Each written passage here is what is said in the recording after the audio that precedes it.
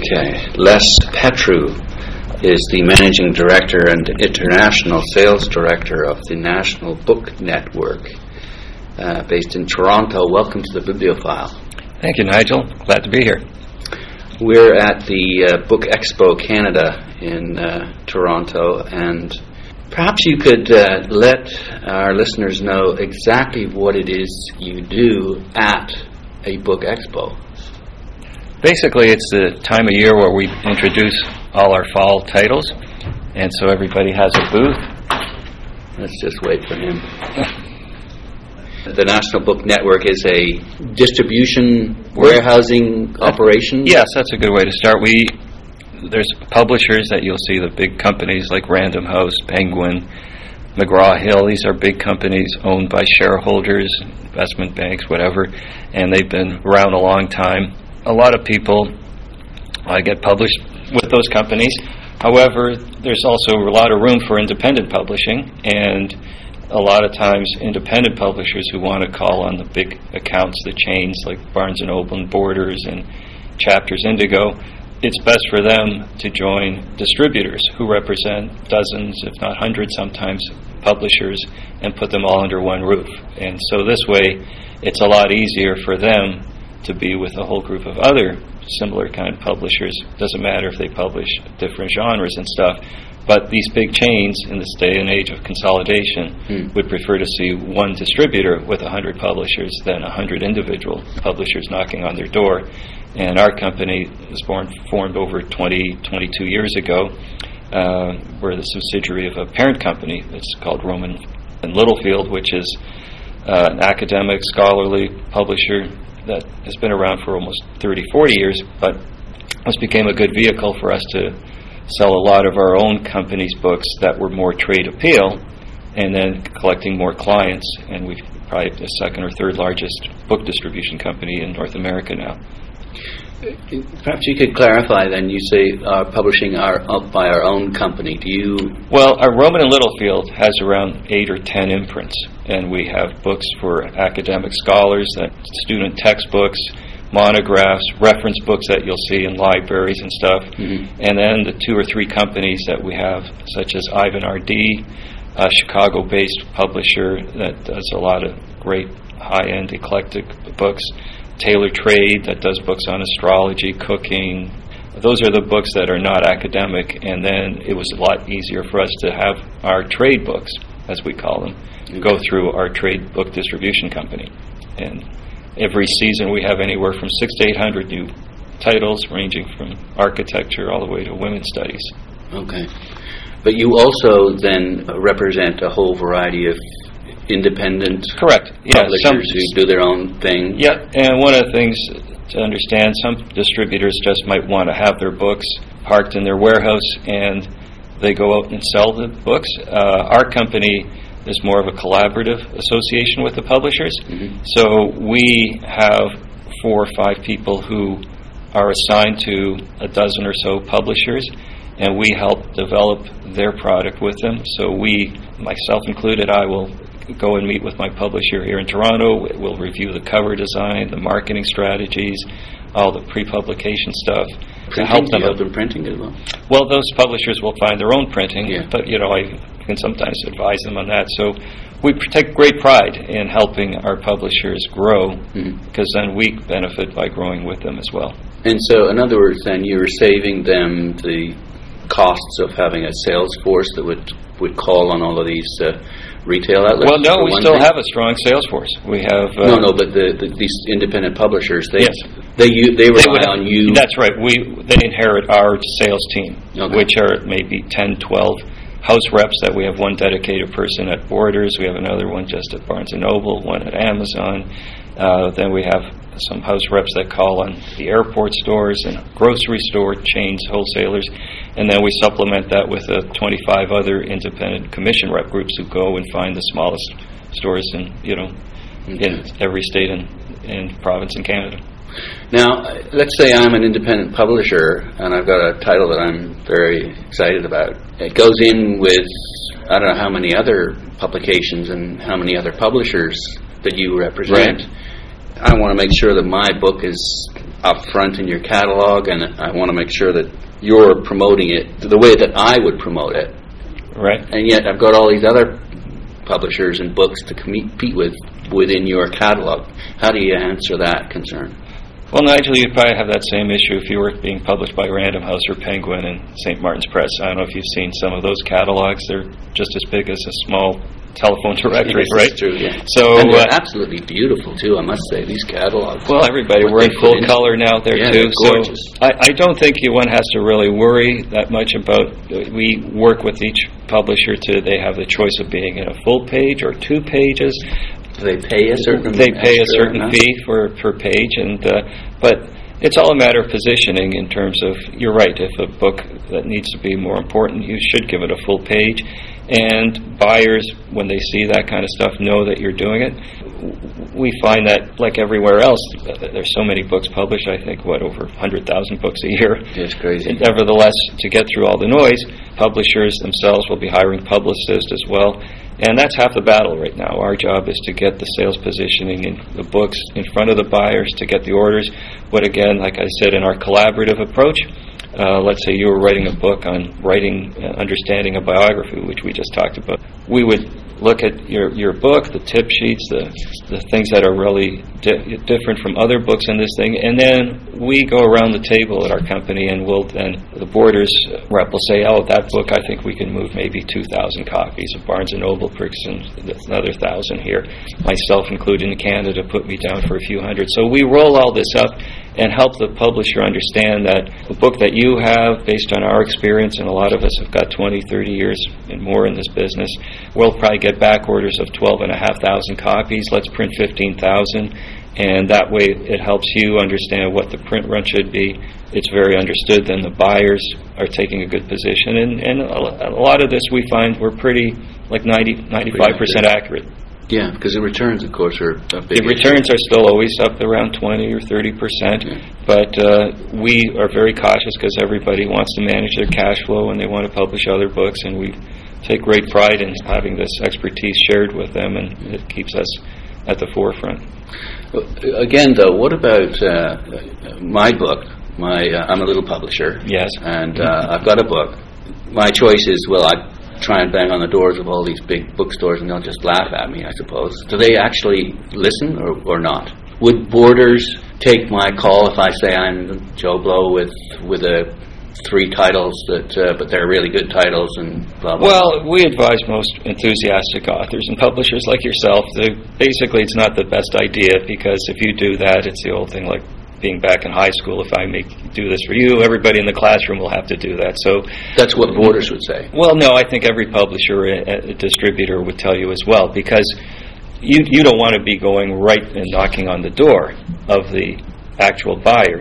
You want to have your presentation prepared by professional people like ourselves. So as you saw at our booth, we have sales kits where it has an author bio. We'll have a sheet about the endorsements and reviews that you might have already been getting from your But colleagues. I could do that myself, though. I could do that myself. You could, but will they take my call or not? I would be honest with you. They might. I don't see that happening very often. I think most authors are more shy. That's why they've got publishers. But I'm talking about a small publishing firm. Like you represent small publishing firms. You don't necessarily represent authors directly, do you? Well, we meet a lot of these authors through the publishers. They show up to our sales conferences. A lot of times, we've had many authors show up with their publishers to get a little bit better understanding of the books. Yeah. And that gets erupts a lot of excitement and stuff. Yeah. And I think you touch on a very important thing, that what we, as our role in advising, getting a book prepared, getting the orders and stuff, and like I told you, getting it right down to the print run and stuff like that. Yeah. Then the second part of the biggest job in publishing, where a lot of times this might cause the greatest failures, is the lack of publicity and promotion. Right now, with all the books that are being published, one needs to hear them either through radio interviews, TV interviews. So in that little sales kit, where we've just now put a wonderful picture of Nigel Bill and the endorsements and pre-publication reviews, and given the synopsis of the book, why people should be buying this. Now we know Nigel's going on a 20-city radio TV tour, and we'll be hopefully signing and who organizes that? The publisher. the publisher lets us know. Right. And then as the distributor and the end sales staff, we go in and then we say that Nigel's book, which will be available in October, he'll be in New York, he'll be being interviewed on this show. The more national kind of shows you can get, the more appealing that is always. We sometimes see incredible spikes in sales that we can monitor both through the retail level and in online retailers. Mm-hmm. So it's very important, and I think one of the most important things, Nigel, and you've probably been talking with a lot of authors and publishers, I know, tell me your background, is how powerful the web is right now, and the more people who have blogs and are connected with other people of those similar interests, be it a mystery novel or a book on quilting, it's amazing the reach that now we see in my role as an international sales director, going to Scotland and Australia and finding out before I get there that they've already heard a lot about this before I've been there. So in the equation of being successful, it's not just getting that attention of that buyer at the big chain or the small independent bookstore. It's for you to show that, hey, you got the attention of this TV studio, that you were interviewed on Fox TV for 5 minutes, and that's more of a amazing. Grassroots thing. Exactly. Trying to get the readers interested, so Exactly. they put pressure on the retailer to make sure they've got copies of the thing. Exactly. Yeah, so I mean, two-pronged. Exactly. Yeah. And so we advise every publisher and every author, the more material you can tell us about what you're planning to do about promoting this book, because we can't promote all those 800 new books in the fall season. We can sell them, but it's the obligation of the publisher. Same way if somebody was working at Random House, they might be the marketing manager for that one section of travel books. Yeah. They're the ones then that you've seen, wow, why are those windows and posters all up there? Because that person over there did something like that, but at the same time, as an independent distributor, wow, how did they get on that TV show or this and that? That was good hard work by the publisher and the publicist that they have or hired. I'm speaking with Les Petriw, who is the managing director of the National Book Network and in charge of international sales. I want to keep pushing on this particular question because, again, I think this would be utmost in my mind if I was wanted to use your distribution packaging services. And again, that is, you've got so many titles, you've got a whole range of different small publishing companies. How do you convince me that you're going to do as much as I might do for my title as you can? I think one of the best things is we're always asking publishers who either thinking of joining us or have been with us to talk to the other publishers who are in our stable. As we speak right now, upstairs, we have an author who, same thing, 18 months ago, a book called The Eat Clean Diet, and by a Canadian publisher here, Robert Kennedy Publishing. He is the owner of 6 magazines, Muscle Magazine International, which he started 30 years ago, and other lifestyle magazines such as Oxygen and Maximum Reps, all with health, dieting, and nutrition. Here's a great example of a company where, yes, wow, we need another diet book, don't we? Well, there's been the Dr. Atkins, the South Beach diet. Well, these people worked very hard with us, and I was helping them out when we first looked at the product. Wow, for color, support in some of their magazines, they would do advertising. There was still a little bit of tentativeness a year and a half ago. We got 15,000, 20,000 copies out, but all of a sudden things started to click. That reach of their magazines, their website they built, the blogs, catapulted our book to number 6 in Toronto, in Canada, on the national bestseller list. We haven't looked back. We've now sold hundreds of thousands of copies with this publisher in the last year and a half. She's now signing her 4th book upstairs. It's a success story where, as a partnership, us as a distributor, advising them to kind of, go into this campaign, this is a book that... What does that mean, go into this campaign? Well, let's say there's a promotion going into a grocery store chain or a drugstore market, or like when you go, or else if you're going into a store like at the chain level and you see all the books on the table and they're new books for mystery that month, well, there's co-op advertising being paid for that. So placement, which basically... You would be aware of these co-op advertising deals that you could then bring to your publisher and say, look, here's what's going on at Borders in September, and in That's right. Well, in January, everybody has had a great time at Christmas.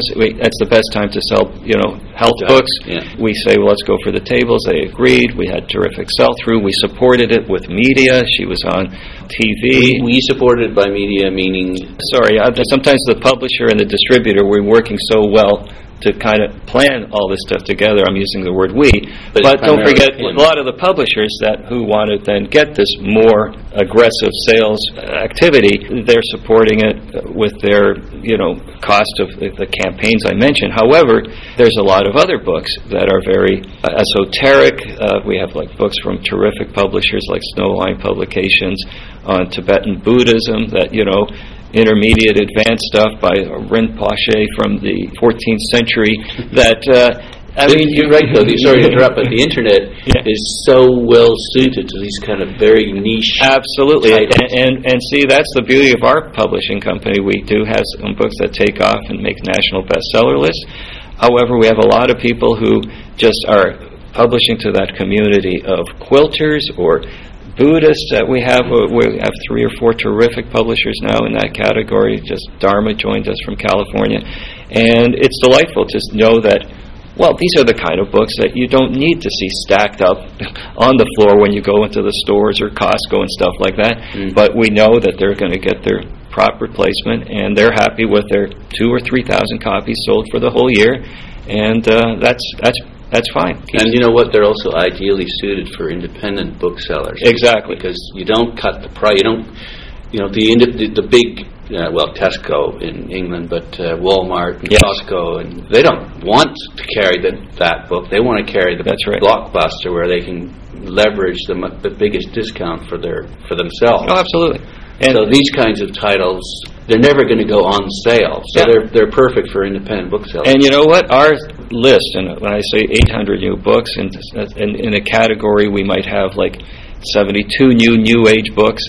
I mean, a lot of times, I know I can't sell all those 72 titles into a big chain.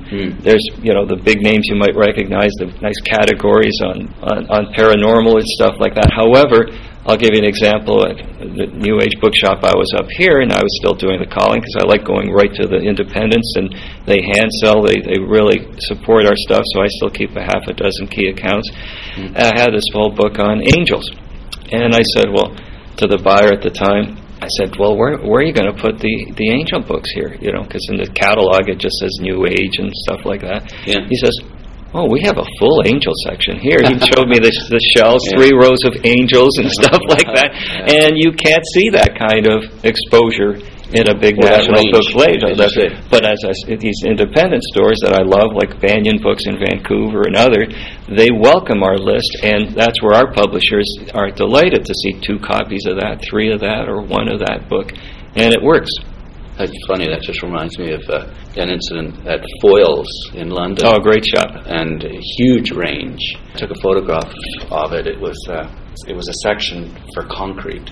That's what it was. And it had, I don't know how many books in it.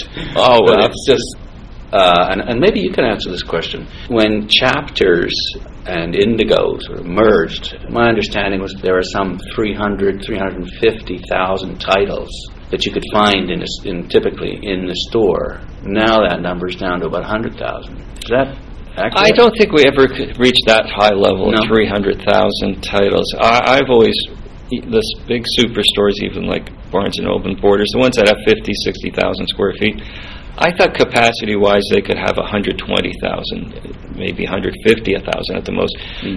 Everybody at that craze when Amazon and Chapters Online and everybody wanted to be competitive to say we have 2 million titles in stock and stuff like that, and they all very, and with just-in-time deliveries and stuff like that, working with wholesalers, everybody as an online retail to be competitive wants to show availability. And you're right. I mean, the perception was, here in Canada where we had little mall stores that stocked no more than 6,000 to 8,000 units, and they cherry-picked just the best sellers. Like we had the Dr. Atkins and Health and Rachel Ray and cookbooks, and you go in there and you see Martha Stewart, the brand kind of author names, and then a few other things. The superstores were just terrific for distributors like us that were then opening up with lots of orders for all the new stores. and really helped a lot of our publishers, get more breadth, because, the Canadian market with the small stores couldn't absorb all the titles that I have in my book bag, close to 1,500 titles a year. Yeah. As I said, I'd like to review and clarify the role of a distribution, warehousing, packaging firm like your own. You would approach the smaller publishers and talk to them about the benefits of using your services to help sell the product to the retailers and make the books available quickly and efficiently to these retailers.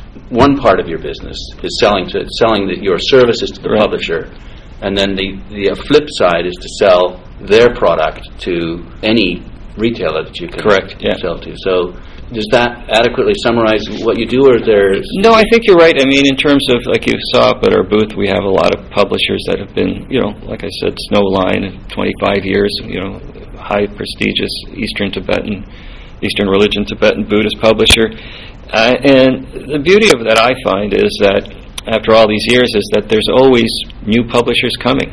So a lot of people that we're signing up are still in the concept stage. A lot of people, be it audio publishers or new people wanting to do books on sports or whatever, we're meeting them right at day one and helping them kind of get off the ground. And we're meeting people at the London Book Fair, so we have a dozen publishers from the UK and Europe. We represent from Belgium and into this Canadian market. Exactly. So the Canadian operations here is part of the parent company, which is based in Lanham, Maryland, and we have a 300,000 square foot warehouse, and we not only, like I said, have over 120 client publishers within National Book Network, but then we also do distribution for the Antique Collectors Club, a prestigious, wonderful group of, again, another 100 publishers that have art books from Italy and Australia and New Zealand and stuff like that, all finding their niches. And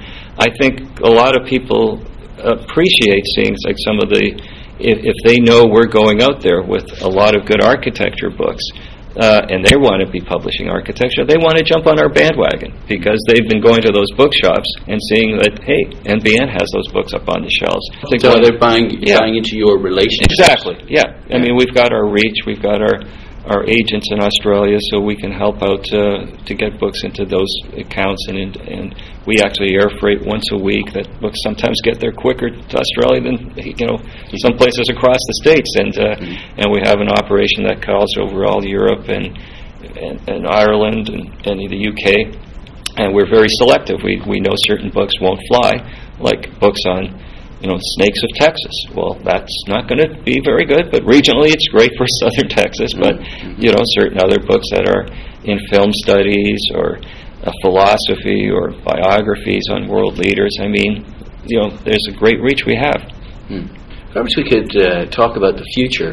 There was an interesting comment made by one of the CEOs of the Canadian division of the publisher this morning at a function about bookstores being places where scanners exist, printers and shredders, so that you would simply look at whatever title is of interest to you, pick your format, if it's audio or ebook or paper, and put your order in, and then they would push a button and whatever would come out as the content in your format of choice, and then shredding them if they don't sell them and getting a credit. Your role would still be pretty important because it's the relationships that's the most important thing. But perhaps you could just give us your take on where you think the book business is going to go.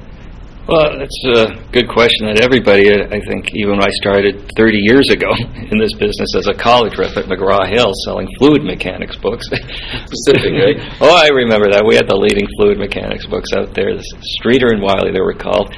Everybody in every decade since then has always been guessing, what's the next big thing that's going to take away my books here. I saw that happening, even when the advent of the VCR, and everybody was worried about TV and films, and then wow, look at this little disc, the CD-ROM. I saw it at a medical book publishers conference where the CD player was still $2,000, and now you can buy them for $99, right?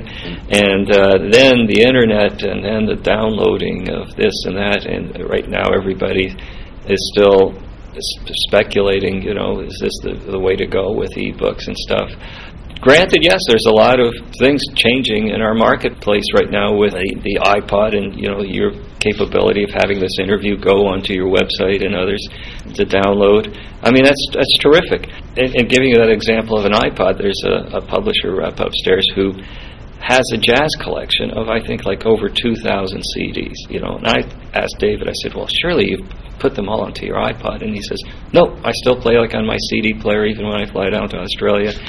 And I think one thing people always tend to forget is that these little things that either be the CDs that you don't want to give away, granted we might want to get rid of those 8 tracks that we had. A lot of these things become a part of you and become your character. I mean, who's going to walk into somebody's house with a beautiful den and say, oh, that's a great e-book collection you've got up there and stuff like that, and it's going to be one little disc or something like that you're going to show to your people? Yeah. No, people have that great love of holding and feeling the books and becoming identified with them, be it mystery writers that they collect or other art books or cookbooks. I mean, I've been in homes where people have, 20 years of cookbooks all scattered around their kitchen, and they could just as easily be printing off those recipes off the foodnetwork.com. I think we're still going to be seeing a book that's been around 500 years. I think you're still going to be seeing it over the next 50 years for sure.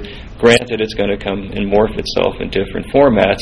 It's still not going to affect the way you do business. No. I think it'll supplement and complement it. And a lot of us are now, realizing, we can easily make e-books. I know in certain other marketplaces, the professional lawyers and stuff with the page per views, I mean, that's a big business model that, they can make tons of money. How's that? Well, they can just, like having those big cases of books that you had in an office that cost thousands of dollars, you can just go to a portal and find that court case in 1923 and pay per view. But those are expensive kind of propositions.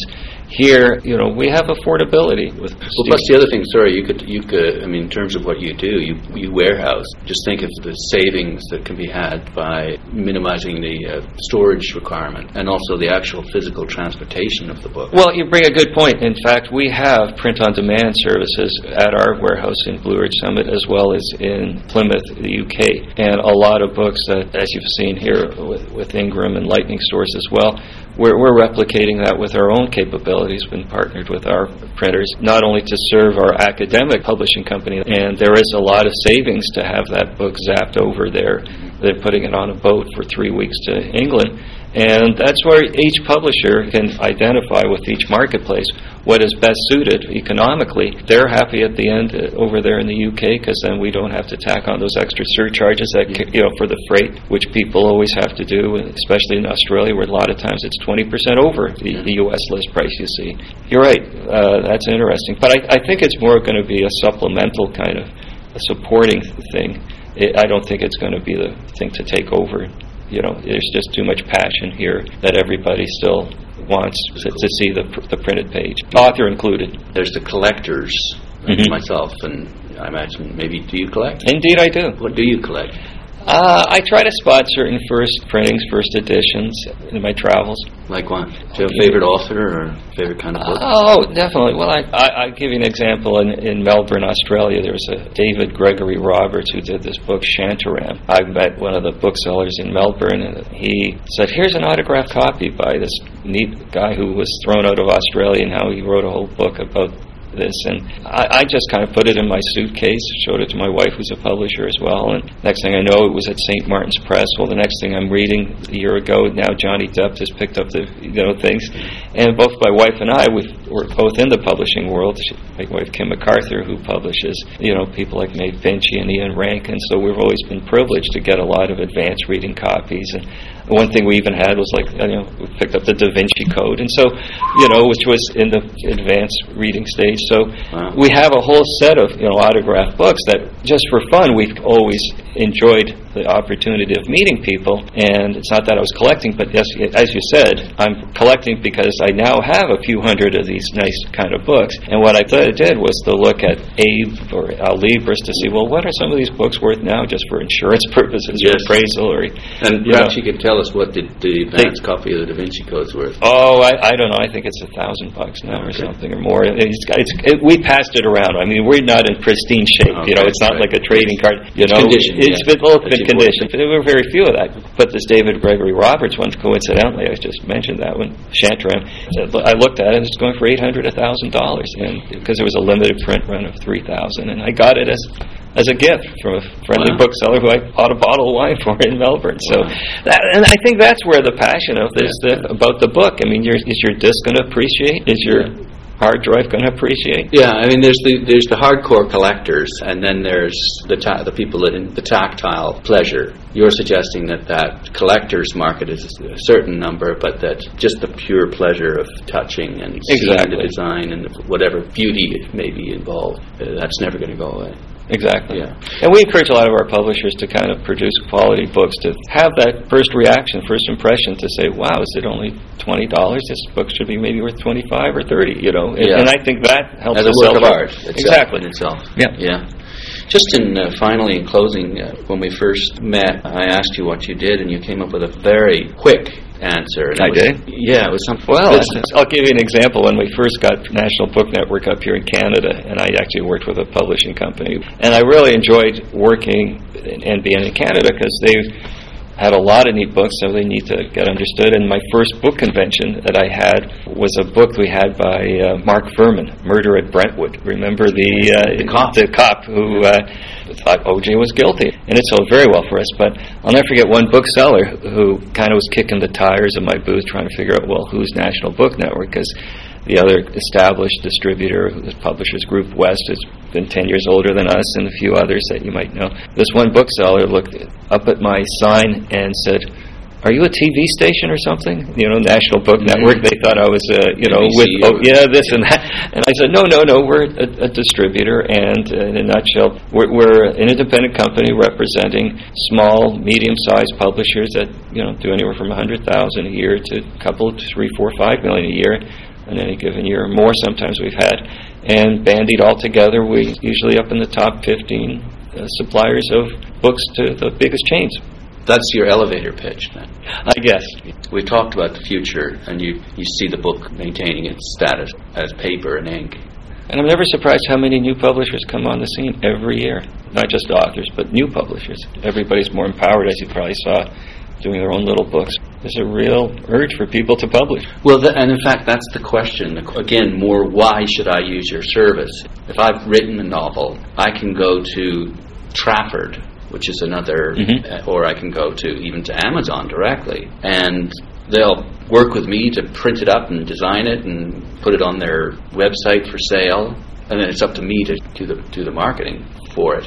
But if I'm a small publisher, why would I go your route versus that route? Well, you might have your reasons to maybe pursue that, okay? And our reasons to kind of to change your mind, and again, we encourage people to talk to other publishers who have worked with us, is that we have a wealth of experience. The whole staff in the States and here in Canada have minimum 10, 20, 30 years publishing experience, people that I work with. And it's a joy to always be at their conventions and to get familiar with the new list.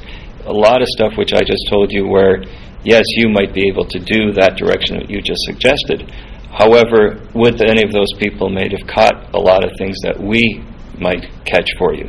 The right price point, the proper maybe subtitle on a cover and stuff like that. Pre-publication kind of even marketing buzz ideas that we're always advising them with the publicist to kind of seed the marketplace in a community and stuff. Not only like that, but we give a lot more full service. I think another good analogy is a lot of times I've said that it's like, going to the gas station. We're the ones who still open the hood, check your oil, do your windshields and stuff like that, and get you all filled up while you're in the car, as opposed to self-serve. And see, a lot of people are empowered with desktop publishing, and you can go and get your own book printed, but it's unfortunate how many times I've seen, even this week, people coming up with me in a book and said, well, you forgot this little thing on the ISBN barcode here, and stuff like that, where you need that extension here. It's a 13-digit ISBN world now. We help people prevent all those mistakes, which I think makes us a little more special, and publishers value and respect that. Finally, then, price point. Yes. Which is going to some extent, determine where the customer goes, the small publisher. So what's the difference, roughly? Do you take a percentage? Do you take part of the risk?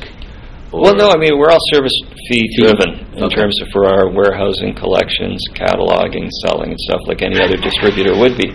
Yeah. However, in terms of price put at the consumer level, I always remember meeting an author years ago in financial planning. He always used to say, everybody's got a 20 in their wallet or purse, Steve Riggio has always said, keep books around $20.